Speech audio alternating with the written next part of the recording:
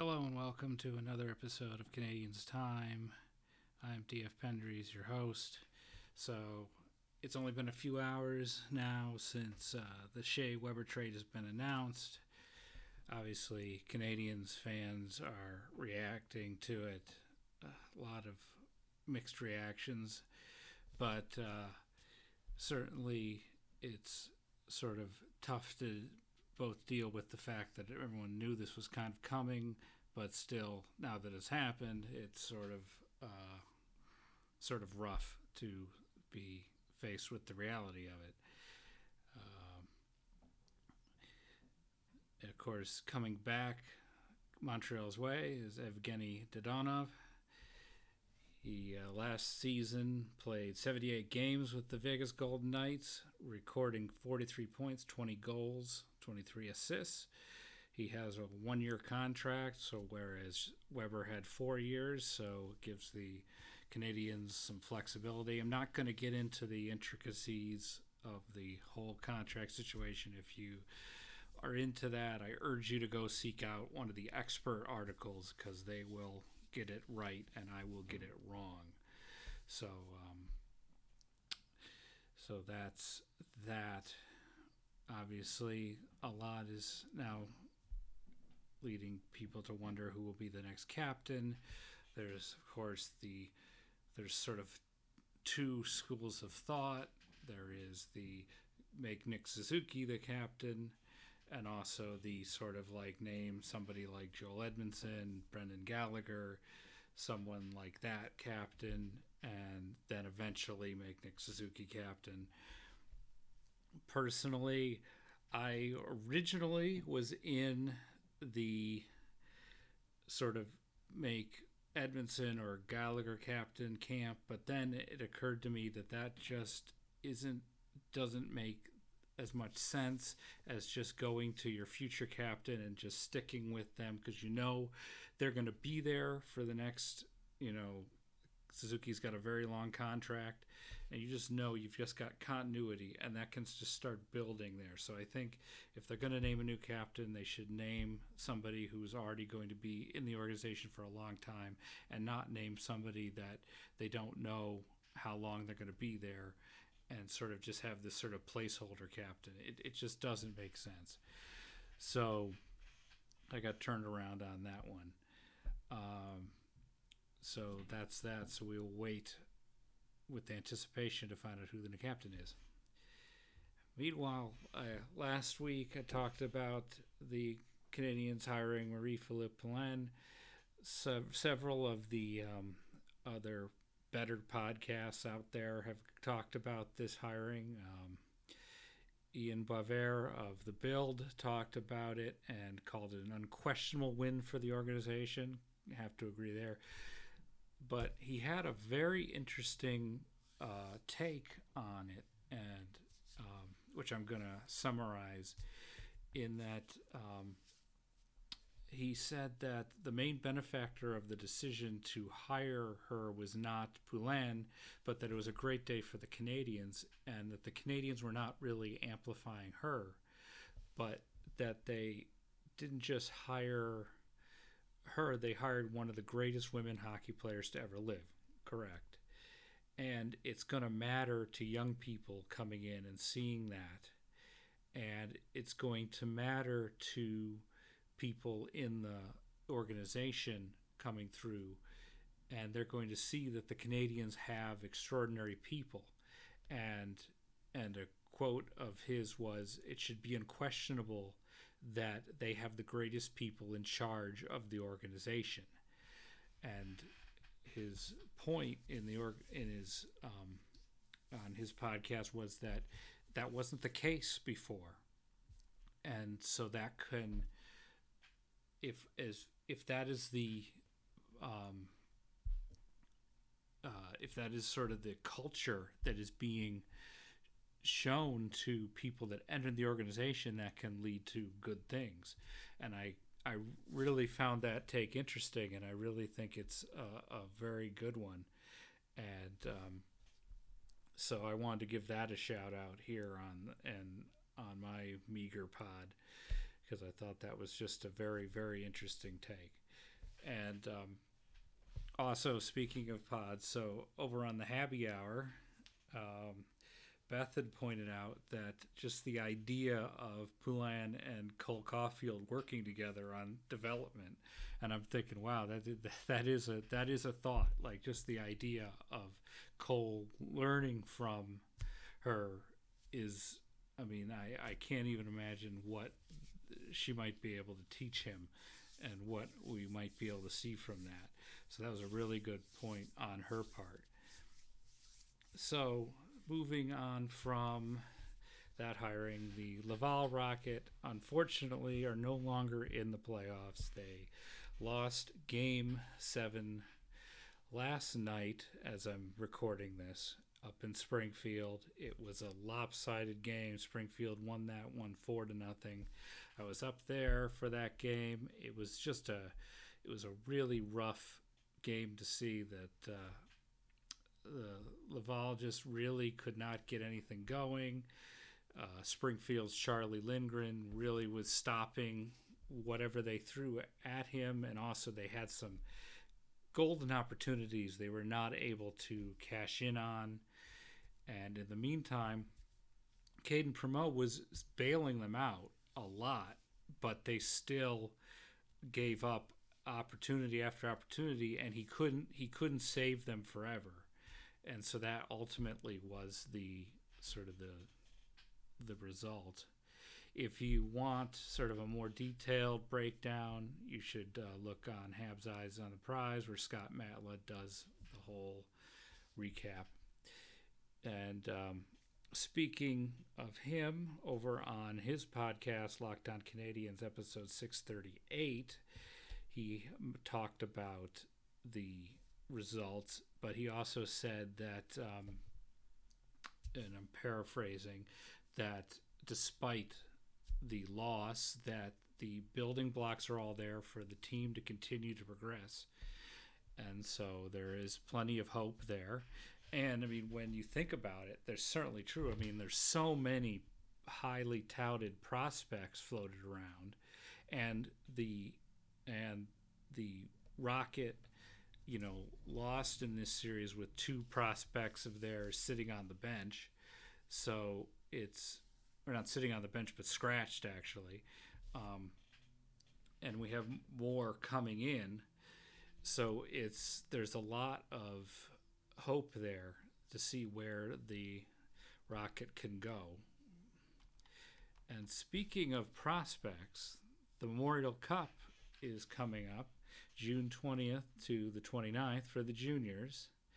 And the Hamilton Bulldogs and the Edmonton Oil Kings made it all the way to the Memorial Cup.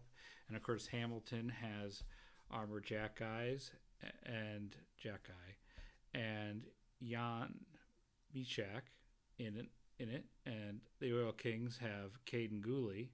So they have the Montreal prospects still making it into the Memorial Cup. So there's going to be them in action as they continue on.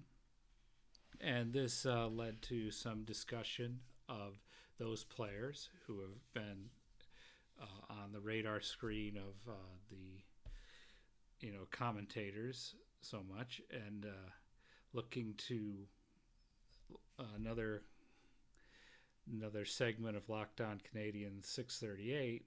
They talked about those players in the Memorial Cup, and talking about Jackeye, Matla said he's mean, he fights, he loves to throw physical hits, sometimes when he shouldn't, but he scores really nice goals from time to time.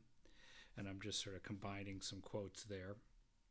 But he had a concern in that if he's concerned that if he doesn't want Jackeye to think that he has to fight to keep a lineup place. And hoping that he doesn't get that impression, because he has offensive talent, and he certainly does. He scores a lot of goals, so that's a concern that Matla brought up. As for Mysak, both Russ Cohen of the Locked On Flyers podcast, who was doing a crossover, and Matla spoke highly of him as well. And then they talked about Gooley. And Laura Saba mentioned that in her eyes, he's the top prospect currently in the system who hasn't made the team yet. Um, and it's going to be interesting to see where he ends up. And according to Russ Cohen, his projection is that Gooley will challenge to be a number 2 defenseman and maybe even a number 1. And Matla believes he's a very smart player. So that's sort of some more expert opinions rather than me trying to break down players, which it's just, you don't want me doing that. But staying in juniors, there was a great piece that came out by Hattie Kalakash, who took some of the players who were no longer in the playoffs in the QMJHL, and he gave them final grades. And I'm not going to tell you the grades, and I'm not going to give you a lot of the detail because I want you to read the piece, because what I do on here is I give you little pieces and then I put it in the show notes, and I urge you to go read what people are writing, because that's the whole point. You know, if I'm giving you what they're writing here, it's not really going to work. So, but I did have a little bits and pieces of what was said, and just that I'll share with you. And in this case, it was the Joshua Waugh, Riley Kidney, Xavier Simoneau, and William Trudeau, all who had very good seasons. And for Waugh, who has been just who recently made it all the way to Laval, he was the QMJHL regular season scoring leader with 119 points. He also had 8 goals and 15 assists in 11 postseason games. And in Kalakesh's opinion, Waugh's adaptability will help him greatly in climbing the echelons of pro hockey. And that's just one sentence out of a very detailed scouting report. So I really urge you to have a look at that. And Kidney was his team's second best player. He excelled in the face-off circle and made strong reads in all 3 zones to drive pucks towards the opponent's end. And again, once again, that's just a sentence out of a very detailed scouting report. Simoneau had a league-leading 17 assists in 14 playoff games. And but he was noted that he takes avoidable penalties in Kalakesh's eyes, but he's found that outside of a lack of discipline, there really isn't much to criticize in his game. And as for Trudeau, in the regular season, he scored 8 goals and added 36 assists for 44 points in 68 games, but he took a major step on both sides of the puck throughout the postseason.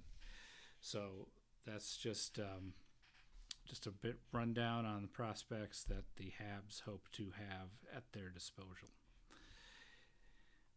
Moving back to the pro game, out of nowhere, Otto Leskinen was re-signed, and the reaction to this was interesting. And back on Locked On Canadians, Laura Saba found that she saw this as a sign that some AHL players were going to be moving up to the NHL team, and they needed to find somebody to fill in some roster spot on the Rocket. Scott Matliff also saw him as a potential insurance player for the NHL bottom pair, but also given all the prospects floating around in the defense, and there's a ton of defenders who are very young, he found that Leskinen could be a more veteran presence in the AHL. And just speaking of that podcast, won't go into what they said, but just Locked On Canadiens 636 talked about Shane Wright and Logan Cooley, as well as Simon Nemec and David Juracek on the eve of the draft. And there's been so much draft talk. I'm just not going to drop into the draft talk right now. It's just, you want to read more about the draft or hear more about the draft, check out that episode, because it had Russ Cohen and Rachel Donner on from Locked On Flyers, and they talked about all of that. Some quick hits before I disappear into the night. The over on the Happy Hour, David Oj mentioned that training camp will be critically important this year, and I don't think that's an understatement. I mean, there's just, with so many players that are looked at as potential prospects and coming up, and the sort of the amount of players who sort of have been showing potential from the AHL who maybe are looking to finally solidify their NHL spot. And the question of, say they draft Shane Wright, well, what will they, will he just slot right into the 2C spot behind Suzuki? And of course, what if they don't draft Shane Wright? Then what happens? And so it's going to be very interesting to see what players really stand out, as well as the question of what are those players that you're going to be using, in those games they can play before you have to send them down again. So it's going to be a critical time, and this is going to be Martin St. Louis' first training camp, so he gets to set that culture from the start of the season. So it seems obvious, and it is kind of intuitive, but it's going to be very, very important. Also the Happy Hour pointed out, thanks to Beth on this one, who is right on almost everything, that there was rumor about PK Subban returning to the Habs, but she pointed out that Brendan Gallagher is not getting along with Subban, so that might be a very unlikely result. So that's just to keep in the back of your minds as that talk goes on. Also, it came up that after he did an interview, Brett Kulak had mentioned that he was open to returning to the Montreal Canadiens, and so that ignited some talk. And Ian of the Build had mentioned that it'd be great to have him back, and that he's a solid defenseman. And that's it's I don't know if it's going to fit. I mean, they got plenty of defensemen, but he certainly would be a cheap player to bring on as a veteran. And I know that because I asked the question of Locked On Canadiens, and Scott and Ian told me so. So that it might be a useful player, but it might also not fit into the long-term plans of Kent Hughes and Gorton there. And then, of course, the Josh Anderson saga is going on. Hughes is saying, well, we don't want to trade him, but if somebody brings us a deal, we'll hear it. And all the if you read the articles floating around, or you watch Twitter, every possible trade is coming up that involve Josh Anderson. He'll get traded for a horse. Anything. It's just wild. But one of the things that I did hear, an interesting scenario that Ian of the Build brought up, was he was sort of trying to put some reality back into the discussion, and talking about, does he fit in with the team's the team's cup window, which probably won't open until a few years from now as they rebuild. But he wondered if the Rangers might be a good target because Gorton came from the Rangers, so he knows a lot of the organization. And of course, Capo Caco's status is really up in the air with the Rangers, given how that season ended, and that if the Rangers thought they were a piece away, they might consider, paying a lot for Anderson. So just some really solid thoughts from Ian on that front. And I don't know if the Rangers would do that, but it's as good speculation as anything, and it's based in some logic, unlike just some of the other things that we're seeing out there. So I'd be fascinated to see if the Canadiens made a deal with the Rangers on that thing. Of course, on the other hand, the Rangers might sense that Gorton knows them and want nothing to do with him. So that's the other side to it. Okay, I've talked a lot. Thanks for listening. Have a good night.